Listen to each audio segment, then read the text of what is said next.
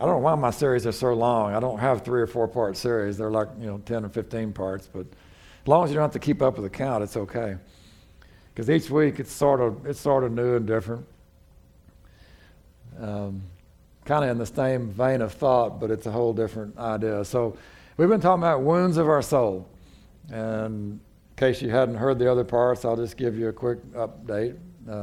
So we have all these things in our lives that happen, either what we inherit from birth or what we inherit through experiences in life when we're children, things that happen to us, our parents and friends and adults. They say things to you that hurt you. They say things to you that embarrass you or shame you. Maybe friends. Wow. Friends can really be cruel.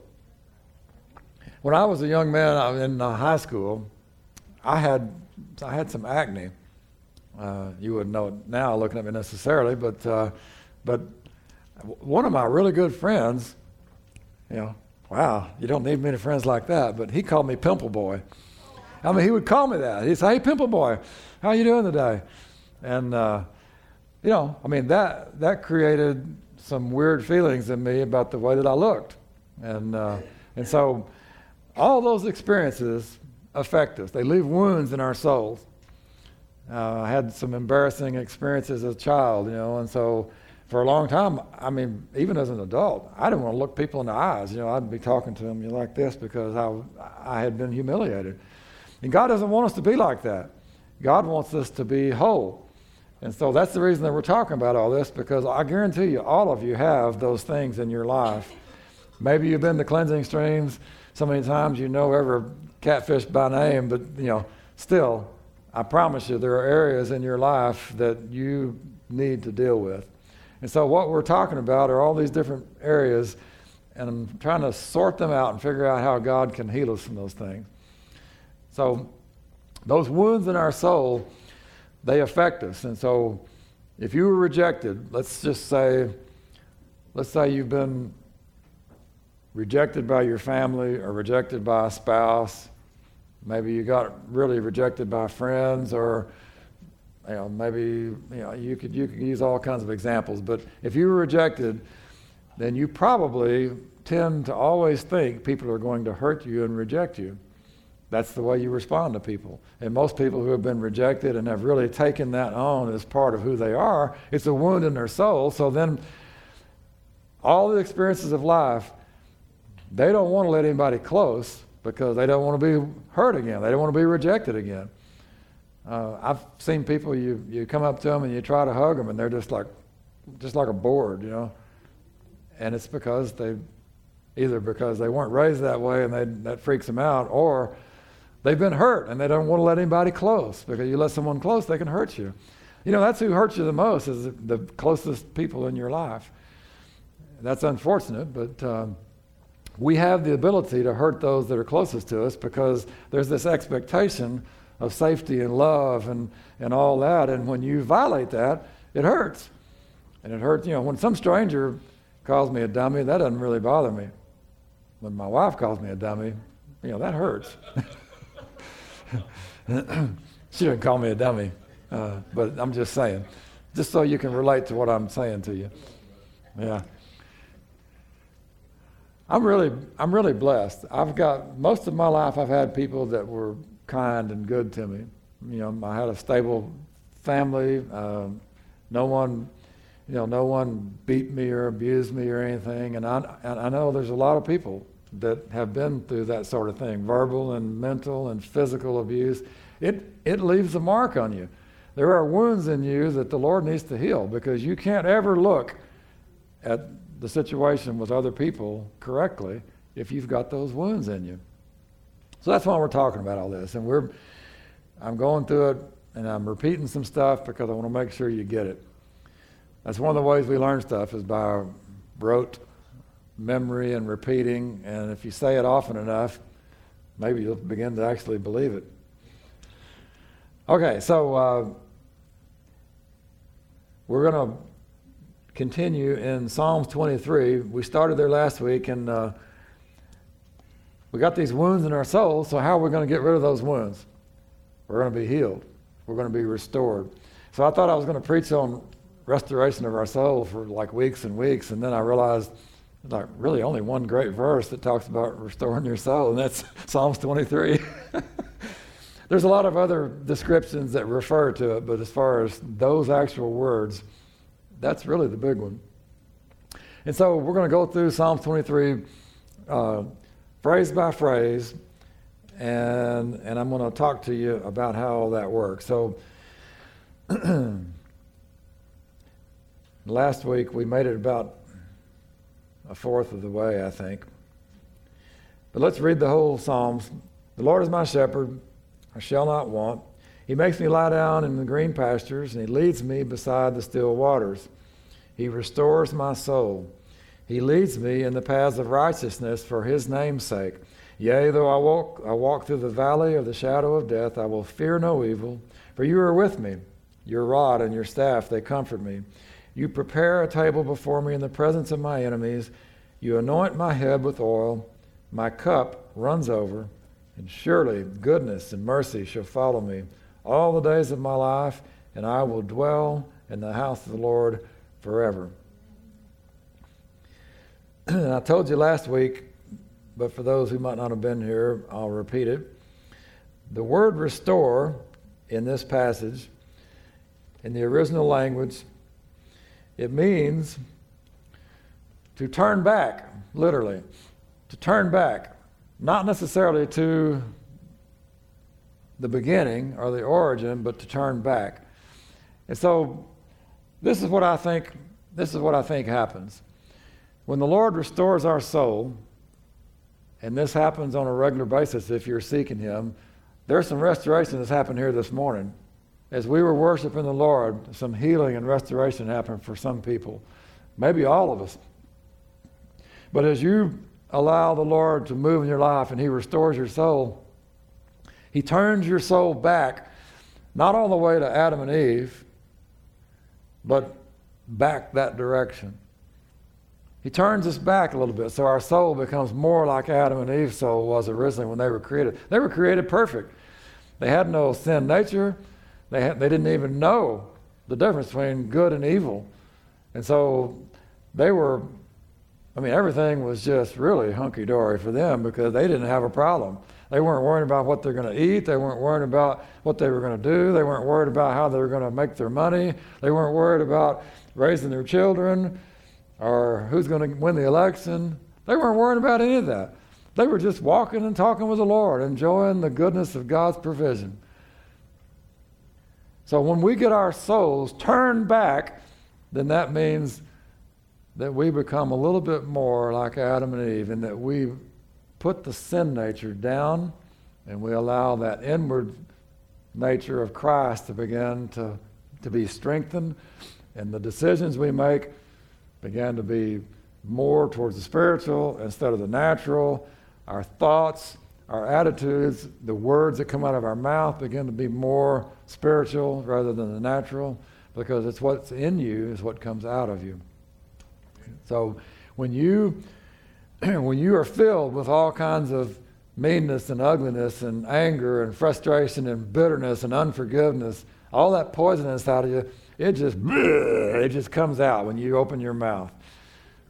And I'm telling you, I've been around people when they talk, it's like, wow, man, that is just some really bitter, unhappy person. And then there's other people, you talk to them and they're just, it's just flowing like honey, they're talking and it's all just like, man, I could sit and listen to this for a long time because it's pleasant.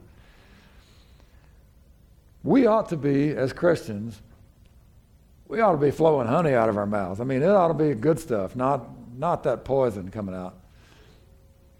Everybody has a moment, I understand. Everybody has a moment. Some of us have hours, But what I would like to think is that you learn over time, you learn to control some of those outbursts. And I always say, I'm on the outside, I do pretty good. On the inside, I know when I get angry still, and I usually don't blurt out something, angry and hateful. I usually just sitting there My wife says I make this funny little straight line thing with my lips when I'm mad, and she can tell. But I've gotten where I try not to say much, even though she may know I'm angry. I don't really say stuff because the thing about it, when you spit those words out, you can't bring them back. I mean, you can't pull them back. You can go back later and say, "I'm sorry, I shouldn't have said that." It's not ever quite the same. It's just best not to say something dumb or hateful or ugly because it hurts and you can't undo it. But I believe that this whole 23rd Psalm is about getting to the place where you recognize that the Lord is our shepherd, that the Lord is the one He is watching over us, He's taking care of us. Everything that we do is under His supervision, under His protection, under His provision, under His guidance and leadership. It's safe in that environment. And when we come to the place where we recognize all of that, and that is what's in our heart, I mean, that's what we believe, that's how we see God, I guarantee you're going to get some restoration going on in your soul.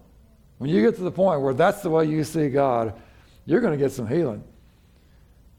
But you gotta get past all those hurts and wounds. If you had a father that was abusive to you, even if he was a great father, but he just, he would say things like, that's dumb, you shouldn't do that, that's dumb, don't do that. I mean, that hurts. Our Heavenly Father will never say that to you. So if you've had an experience with your earthly father that hurt you, then we tend to put all that on God too. God's going to do me the same way. God's going to judge me the same way. He's going to think I'm stupid because I made a mistake. If I make a mistake, I'm going to have to go to the woodshed, and it's going to hurt him worse than me. Baloney. I mean, I never got that. I used to, they used a belt on us, and I always thought, well, somehow that thing whiplashes around and hits them when they're beating me lifeless, but no, they didn't really beat me lifeless. Sorry, Ma. I was a crier. I'd cry before I even got a spanking. They never spanked me very much because I'd just boo-hoo and cry, and they'd feel sorry for me. We weren't all like that. There were 5 children. Some of them, they were just the opposite. Like, you're not going to make me cry. They're like, boy, that's dumb. You're really going to get a beating because they're going to beat you till you cry, Anyway. But our experience, the way that we look at our Heavenly Father is, until we're healed, it's largely based on how we looked at our earthly father. And if your earthly father wasn't perfect, which none of them were, then that means you've probably got some concepts about your Heavenly Father that you could stand to change and let Him heal. So that's part of the thing that we're talking about. Every part of our life is affected by our relationship with the Father, how you see the Father. And that's why I'm saying this is so important when you recognize that the Lord is everything, and it's all good. There is no bad. There is no evil. There is no bad about God. He is good, and He does good in and for and through us all the time. When you can get that in your mind and you really believe that about God, then when something bad happens in your life, you're not saying, why did this happen? Or you're not saying, God, why did you do this to me? Or why did you let this happen to me? Or, whatever you might be saying, you say, I know I can trust you because I know that you're out for my good all the time. We read this last week, and I'm not going to read it, but in Hebrews it says that no chastening is joyful for the present, but it's painful. Nevertheless, afterwards it yields a peaceable fruit of righteousness and peace to those who have been trained by it, those who have been exercised by it, those who have been learned by correction and instruction.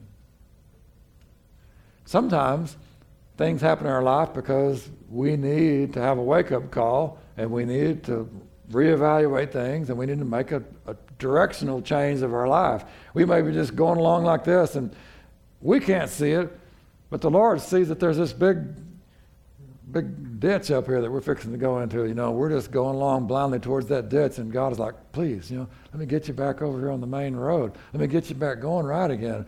I don't. You just keep going. And, eventually, he'll begin to get more and more forceful until he gets our attention. And I don't think God does bad things to us, but his protection and his watching over us, sometimes he just says, okay, you want to be a bullhead? You want to do what you want to do? Then I'm going to let you experience some of the consequences for a bad choice. And I think he lets us do something, and then when we have a problem, it's like, oh God, help me. It's like, okay, now I got your attention. Now he can help us. But he does it all because he loves us and because it's for our good. Because if you just keep going that way, you're going to go off into the Grand Canyon and, and it's all over. But if God can get you back onto the right path where it's safe and where he's protecting and he's watching out for you, then that's better for you. I don't like crashing and burning. I like being happy and healthy and whole. He restores our soul. He wants to turn back our soul a little bit more and more and more. And now this can happen over and over and over again every day. This is not just something that, I'm talking about happening once a week or once a month or once in your life. It's kind of like everything else in the Lord. It's a moment-by-moment experience. And when we come into that place where it's like, yeah, this is good. I recognize that God is for me. And when God is for me, who can be against me? And you begin to realize that, you can get some of that restoration of your soul back. You begin to strengthen that inner man. We talked about that last week too, that it's like weightlifting or something. In order to lift weights, you tear down your muscles so that they can be built back up. When they get built back up, hunky, they grow. They're bigger than they were before. So that's the way it works in the spiritual realm too. The muscles that you exercise get stronger. So if you're exercising your spiritual man, the inner man, if you're feeding and working that inner man, and you're feeding your soul and your spirit with God's word and worship and prayer, and you're doing the things you're supposed to be doing, your inner man is getting stronger all the time. Your soul is getting stronger. And guess what else is happening? That natural side of you, that old sinful nature, it's getting weaker. The strong man is coming up. The spiritual man is getting stronger. The natural man is getting weaker. Because they can't both be exactly the same. One is going to rule. Now, what you want is for the spiritual man to be ruling all the time. But every now and then, you're probably going to slip up. The natural man's going to come back and going to kick you in the shin. It's okay. I mean, you don't want that to happen. But on the other hand, when it happens, know that the Lord has made a way so that you don't have to just wallow in self-pity and condemnation. You get up and you go on, you keep being restored. All right, so moving on. He leads me in the paths of righteousness for his name's sake. That means that he leads us in the right way for his purposes. When we gladly accept that as truth, and we believe it will be for our good, you'll follow the Lord gladly, with no fear, no hesitation. Even if he leads you in the, I saw a deal on the internet about these crazy goats that climb on this.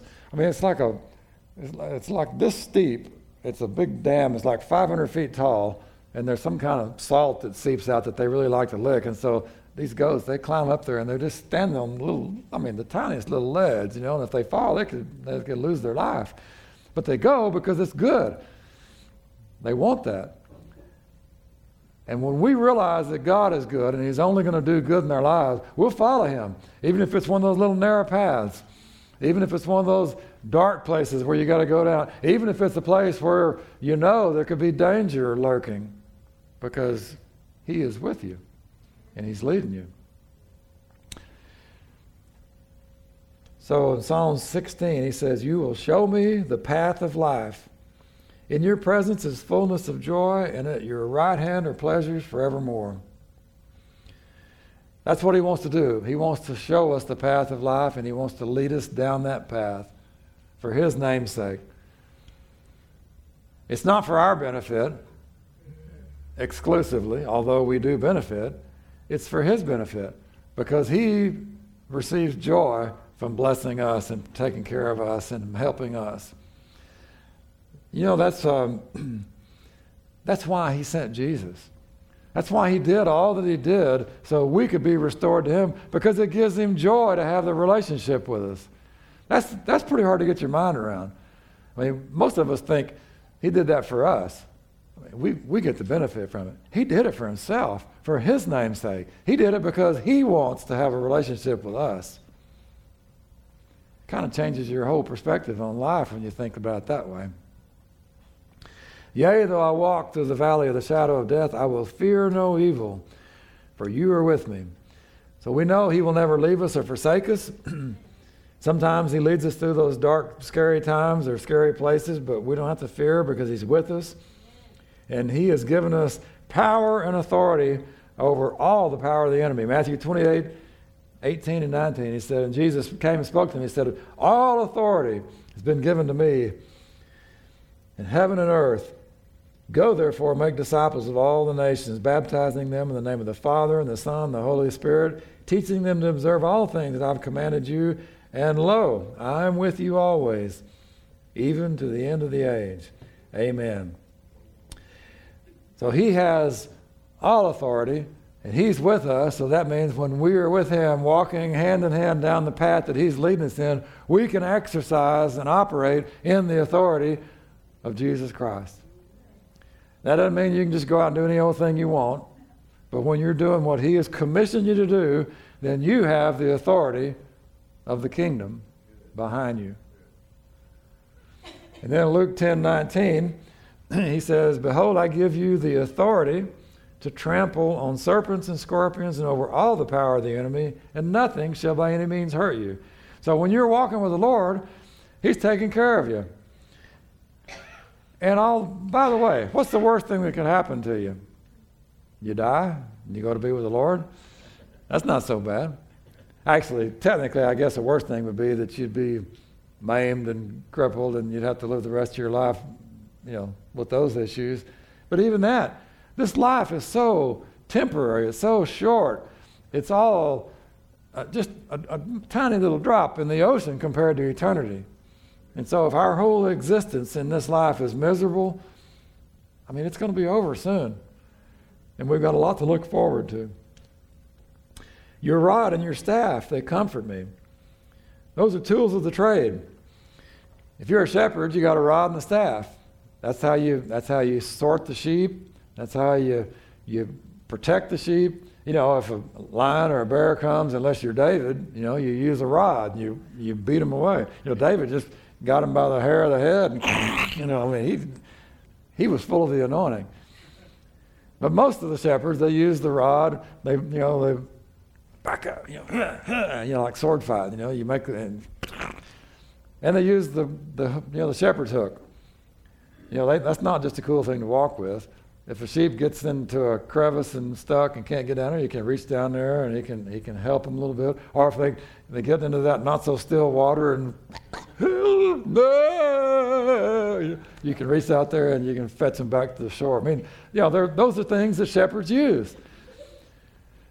Well, God has all the tools for the trade that he has. He knows how to watch over us. He knows how to protect us. He knows how to provide for us. He's got it all figured out, and he's not trying to figure it out like we are. That encourages me.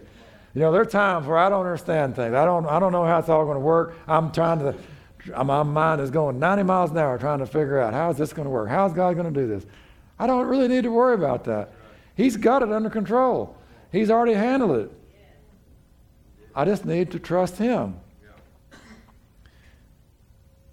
His rod and his staff are there to comfort me. It's comforting to know. But he's given us a couple of things that are really good for us, and they become our tools of the trade, the Holy Spirit and the Word of God.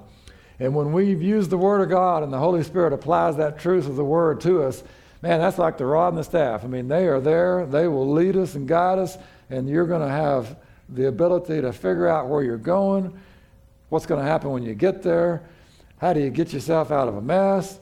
You can grab a hold and swim out.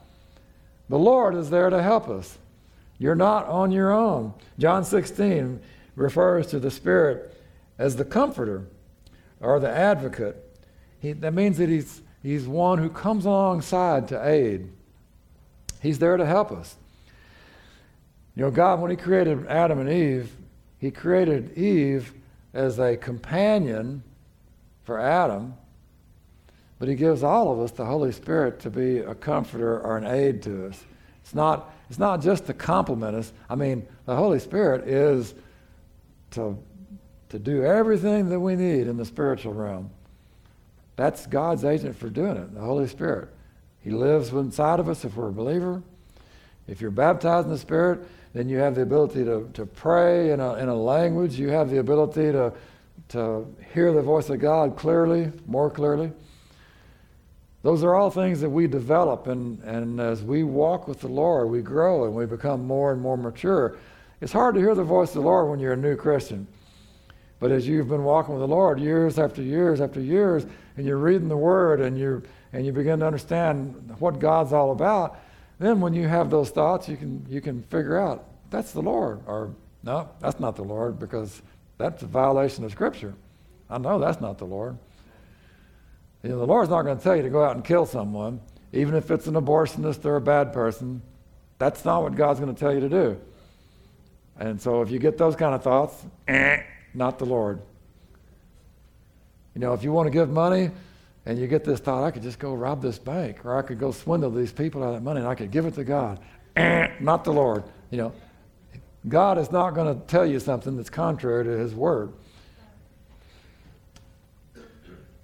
You prepare a table before me in the presence of my enemies. So imagine a king, and he's got all these right-hand men. I can tell you the story right from the Word of God. Remember King David? Before he was king, he was under Saul. And Saul, every day, he wanted all of his right-hand guys to come and have a meal. And so David would go and he'd sit down with him, but there was this odd thing, though, because Saul was really jealous of David, and he knew that God was going to turn the kingdom over to him at some point, and that meant that his children, his descendants, weren't going to be the king. And so there was this enmity there, and Saul had tried to kill David on numerous occasions. David would be playing the harp, and Saul was grooving out, and then all of a sudden he just grabbed the spear, and David was like, whoop, okay, I'm out of here. Well, so think about that now. So here's David sitting there at the table with Saul and all of his valiant men, and most of them were loyal to Saul. Some of them were actually relatives of Saul. And Saul was going to lose the kingdom, and he knew it. I think that's what David was talking about here. You prepare a table before me in the presence of my enemies. You're able to sit right down there, and no one was going to just jump up and kill David right there at the table. And he knew that. Because in the presence of the king, if you're invited to be there, it's safe. We're in the presence of the king. He's invited to be at his table. And he prepares that table, and it doesn't matter the circumstances of life. Sometimes circumstances in life can be upside down and sideways and messed up, and you can be questioning everything that's going on. But if you'll just take a breath, calm yourself a little bit, get your mind focused back on the Word of God, you'll realize that there's not anything that's too difficult for him. And all the messed up stuff in our life, God can sort that out. And he can give us the ability to walk through it and to do that, just like David said, in the very presence of our enemies, where we don't have to be concerned about it. And then David turned around, after Saul was dead, he brought in one of Saul's grandsons. And he brought him to his table, and he said, okay, you can sit with me and enjoy free meals. You can have anything you want. I'm going to treat you just like you're my own child. And Mephibosheth was the same way. He was sitting there at a table full of enemies because all of David's men who were loyal to him were thinking, this rat is one of the Saul's relatives. He shouldn't be here at this table. But it was safe to be there because he was invited by the king. You anoint my head with oil. Psalms 133, it says, behold, how good and how pleasant it is for brethren to dwell together in unity. It's like the precious oil upon the head, running down on the beard, like the beard of Aaron, running down on the edge of his garments. And I got to say, that doesn't really sound all that great to me. Glug, glug, glug, pour a bunch of oil. It kind of messes up your hairdo. But in that time period, it was really a great thing, because what it did is it gave you acceptance, and it gave you recognition, and it was an anointing, a starting of something new and special. And so that's what he's referring to, because Aaron was anointed as the priest. And when he was anointed as a priest, they poured that oil on his head. They anointed kings that same way. Sometimes they would anoint a king in secret, because if you anointed him publicly, there'd be a battle. And so when God chose a new king that was not the king that was in order to be the king, it was usually done in secret. So it was a cool thing back then to have your head anointed with oil. And that oil, we all understand, also represents the anointing of the Holy Spirit, that the Spirit of God is pouring over us. And it's, you think about that, it starts up here, it's coming down into your mind, beginning to renew your mind, restore the inner part of you, and it's beginning to coat you, it's beginning to protect you. Oil was a good for a lot of things. I mean, they ate it, they used it to dress wounds. I mean, it was good for all kinds of things. Good for whatever ails you. Just, you got a problem, drink some olive oil. You got a problem, rub it on that wound. You got a problem, whatever. Comb your hair with it, whatever. Olive oil.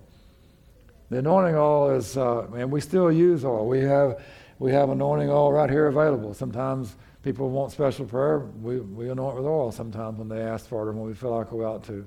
That's scriptural. The oil itself doesn't do anything except it represents the anointing of the Holy Spirit. And we want to recognize that the Holy Spirit is the one that does all the work. My cup runs over. That's the abundant life. And rivers of living water gushing out of our innermost being. In John 7, it says, on the last day, the great day of the feast, Jesus stood and cried out, saying, if anyone thirsts, let him come to me and drink. And he who believes in me, as the scripture said, out of his heart will flow rivers of living water. Your cup runs over. When you begin to allow the Lord to restore your soul, you begin to allow the Lord to renew your mind, that you begin to think biblically, you begin to think the way that God wants you to think, then you're going to find that living water begins to flow out of you a lot more frequently. And I've been praying, Lord, make me a gusher for Jesus. I don't want just a trickle. I want it to come gushing out. That's what he said, right? Out of your heart will flow rivers of living water. It didn't say they're going to trickle out, it said they're going to flow out. We all want to be gushers for Jesus. The living water coming out of us. If that's the way we live our lives, I promise you, you will begin to see people that you come in contact with affected by that living water. Because when you're in the light, you walk in the light, and you have living water coming out of you, and that's what gives you the strength and your sustenance every day, that living water in you, I promise it will affect people around you. They'll begin to look at you and say, you're different. What's going on with you? Why are you so happy all the time? Why are you always smiling? Why is it every time something happens, instead of saying, oh me, you say, praise the Lord? Well, there's your open door. And you can say, I'll tell you why. That's because I believe in Jesus Christ, and he lives inside me. Surely goodness and mercy shall follow me all the days of my life. The very nature and character of God are going to be instilled in you, and they're going to surround you all the days of your life. And I'm saying that because in Exodus 34, it says, the Lord passed before Moses and proclaimed, the Lord, merciful and gracious, long-suffering and abounding in goodness and truth, keeping mercy for thousands, forgiving iniquity and transgression and sin. Think about that. Abounding in goodness. He's merciful, keeping mercy for thousands. That's who God is. That's God's very nature. Goodness and mercy are going to follow you all the days of your life when you walk with the Lord, because that's who God is. And God never leaves you or forsakes you. He walks right along with you. You think about that. How can you not get excited? How can you not realize that every day when you get up and you start going about your business, it's going to be okay because God's right there with you. And when problems start happening, it's like, well, it's okay because God's right here with me. When stuff starts going wrong, it's okay because God's right here with me. When you have difficulties, it's okay because goodness and mercy follow me all the days of my life. You got to be convinced of that. If you're not convinced of that, then you're going to say, oh no, here it goes again. That's a lie. You need to be saying, oh no, there it goes again because I just got rid of it. Goodness and mercy follow me. I'm not accepting the other stuff. And I'm not talking about positive confessions either. Although you ought to say good things rather than bad things. I'd rather say I believe what God says rather than, I believe I'm going to have a horrible day and everything's going to fall apart.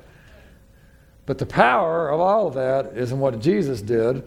And it's not in what you say, although I think you ought to be careful what you say, because as a man thinks in his heart, that's what he is and that's how he speaks. For out of your heart flow all the issues of life. Well, if you believe God and you trust God and you're all about God's goodness, that's what you're going to talk about. You're not going to be talking about all the horrors of life. Sorry. If you're a grumbler and a complainer, I probably just stepped on your toes. But that's okay. You probably need to have your toes stepped on. Man. Goodness and mercy will follow you all the days of your life. You got to be convinced of that. One of these days I may preach that and have two people follow me around, goodness and mercy. Everywhere I go, just follow me around. I'm walking back and forth, follow me around. Get to a visual picture of the fact that God's goodness, His blessing overtakes us. It's like it's chasing us down and overtaking us. That's the way God's blessing works in our lives. We ought to rejoice over that, man. And I will dwell in the house of the Lord forever. John 3:16 says, for God so loved the world that He gave His only begotten Son, that whoever believes in Him would not perish, but would have everlasting life. You're going to dwell in the house of the Lord forever. When the Lord is your shepherd, you're not going to want in this life, and you're going to live forever in that life. John 17, Jesus said, this is eternal life, that they may know you, the one true God, and Jesus Christ, whom you have sent. Man, this psalm is full of so much good stuff. You could preach for a year on this one psalm and never even get close to exhausting it all. But I'm not going to do that. Worship team, y'all can come back. So here's what I want to have you do. I want to have you prepare right now as we're getting ready to start singing again. I want you to start thinking about the fact that we're going to allow an opportunity for the Lord to come and to restore our souls as we worship. There you go, Brian. I want you to think about who God is and what He's done and what He is doing. That this is an opportunity for us to look at our lives and begin to think about all the things that were discussed in this 23rd Psalms. Where we go, where we feed, where we get our sustenance from. Are we getting our sustenance from God, or are we getting it from the world? And I'm not talking about news, but just be aware that, whatever you feed yourself, that's how you're going to grow. That's how you're going to change. That's how you're going to develop. If you feed yourself trash, you're going to be trashy. Sorry. If you feed yourself with good, healthy stuff, you're going to be healthy. If you drink polluted water, you're probably going to have dysentery. It's just the way it works. For y'all that don't understand that term, that's diarrhea. Very unpleasant. You don't want that. Did you know that in the world, that that's the majority of death in the whole world is caused from dysentery because people don't have good water? We're so blessed in this country. We have good water. 2/3 of the planet, they don't even have good water. Stuff that we take for granted. We just pour it out on the ground, and the rest of the world is drinking out of muddy puddles and stuff. We've been so blessed. But when we recognize the areas of our lives where maybe we're not walking in the paths of righteousness for His sake, maybe we're walking in some paths for our own sake, maybe we're walking through the valley and we're fearing evil. Maybe we forgot that His rod and staff are right there with us. Maybe we forgot that goodness and mercy has fallen us. So as we worship, I want you to think about that, because this is an opportunity for you to get in your mind who God is and what He's done. And when you get that clearly in there and you realize areas where you've not trusted Him like you should, we're going to pray in a minute. And when we do that, you're going to get some restoration in your soul. So let's stand and worship.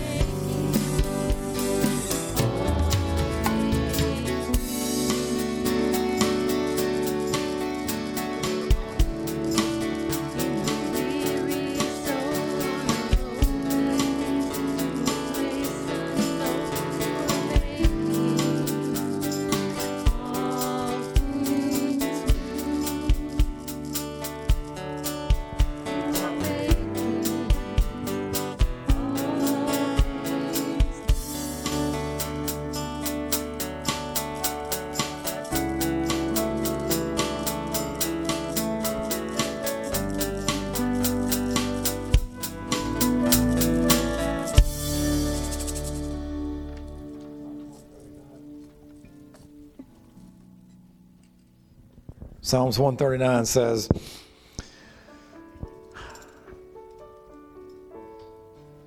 "Search me, O God, and know my heart.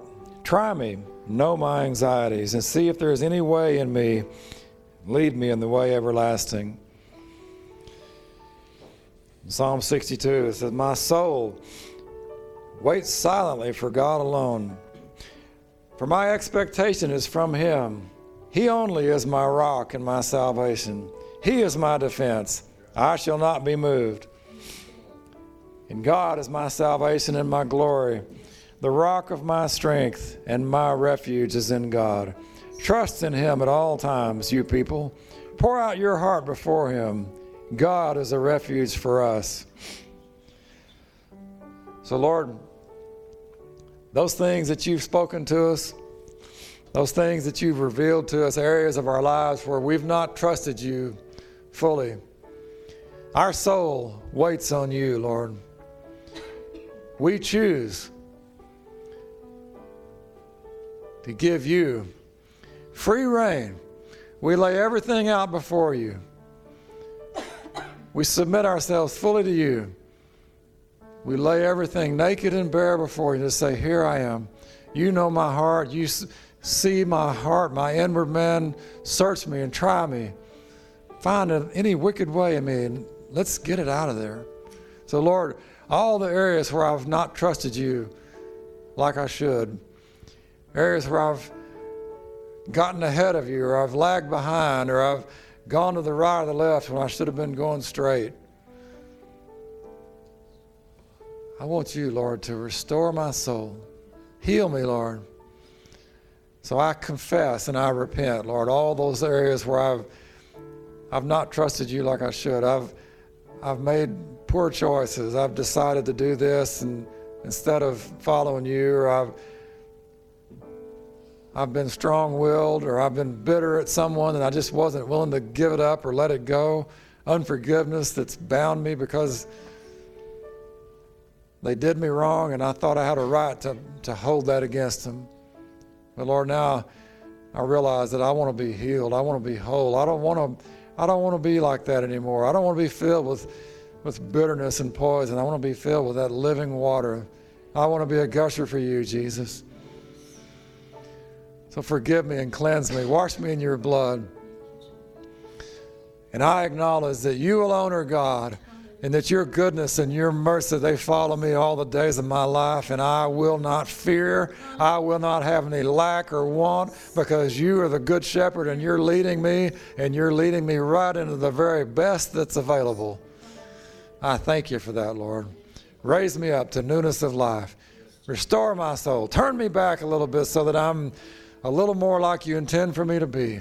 Every day, Lord, over and over again, and restore my soul. Turn me back so that I'm more like you. My strong inner man will rise up and begin to overthrow that natural man. That inner man would be a spiritual man. He'd overthrow and dominate that natural man. That sin would not have dominion over me. That bad attitudes would not have dominion over me. That bitterness would not have dominion over me. That unforgiveness, anger would not have dominion over me, but I would have dominion over them. I put all those things under my feet, and I am healed and I am whole. And by the grace of God and the power of the Spirit, I will be new in those areas. And I thank you, Lord, that you hear my prayer. Thank you that you're cleansing me and changing me, restoring me every moment of every day. I cling to you, Lord. It's only in you and in your provision. And I thank you for that in Jesus' name.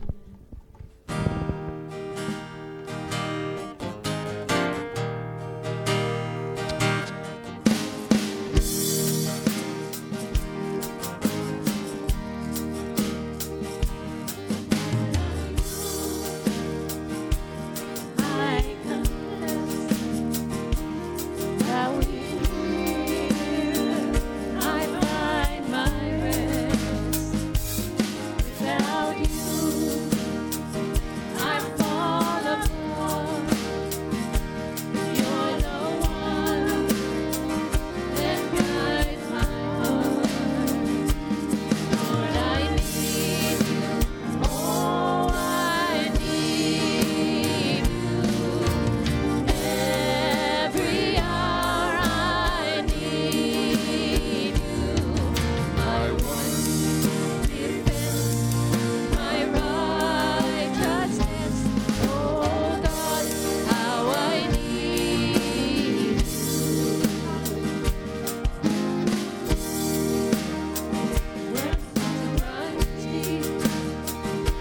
your grace is more. Where grace is found is where you are. Where you are, Lord, I am free. Holiness is Christ in me. Lord, I need you. Oh, I need you. Every hour I need you. My one defense, my righteousness. Oh God, how I need you. Teach my song to rise to you. When temptation comes my way, when I cannot stand, I'll fall on you.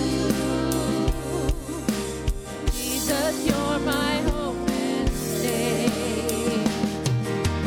Teach my song to rise to you. When temptation comes my way, when I cannot stand, I'll fall on you. Jesus, you're my hope and stay. Lord, I need you. Oh, I need you. Every hour I need you. My one defense, my righteousness. Oh God, how I need you. Lord, I need you. Oh, I need you. Every hour I need you. My one defense, my righteousness. Oh God, how I need you.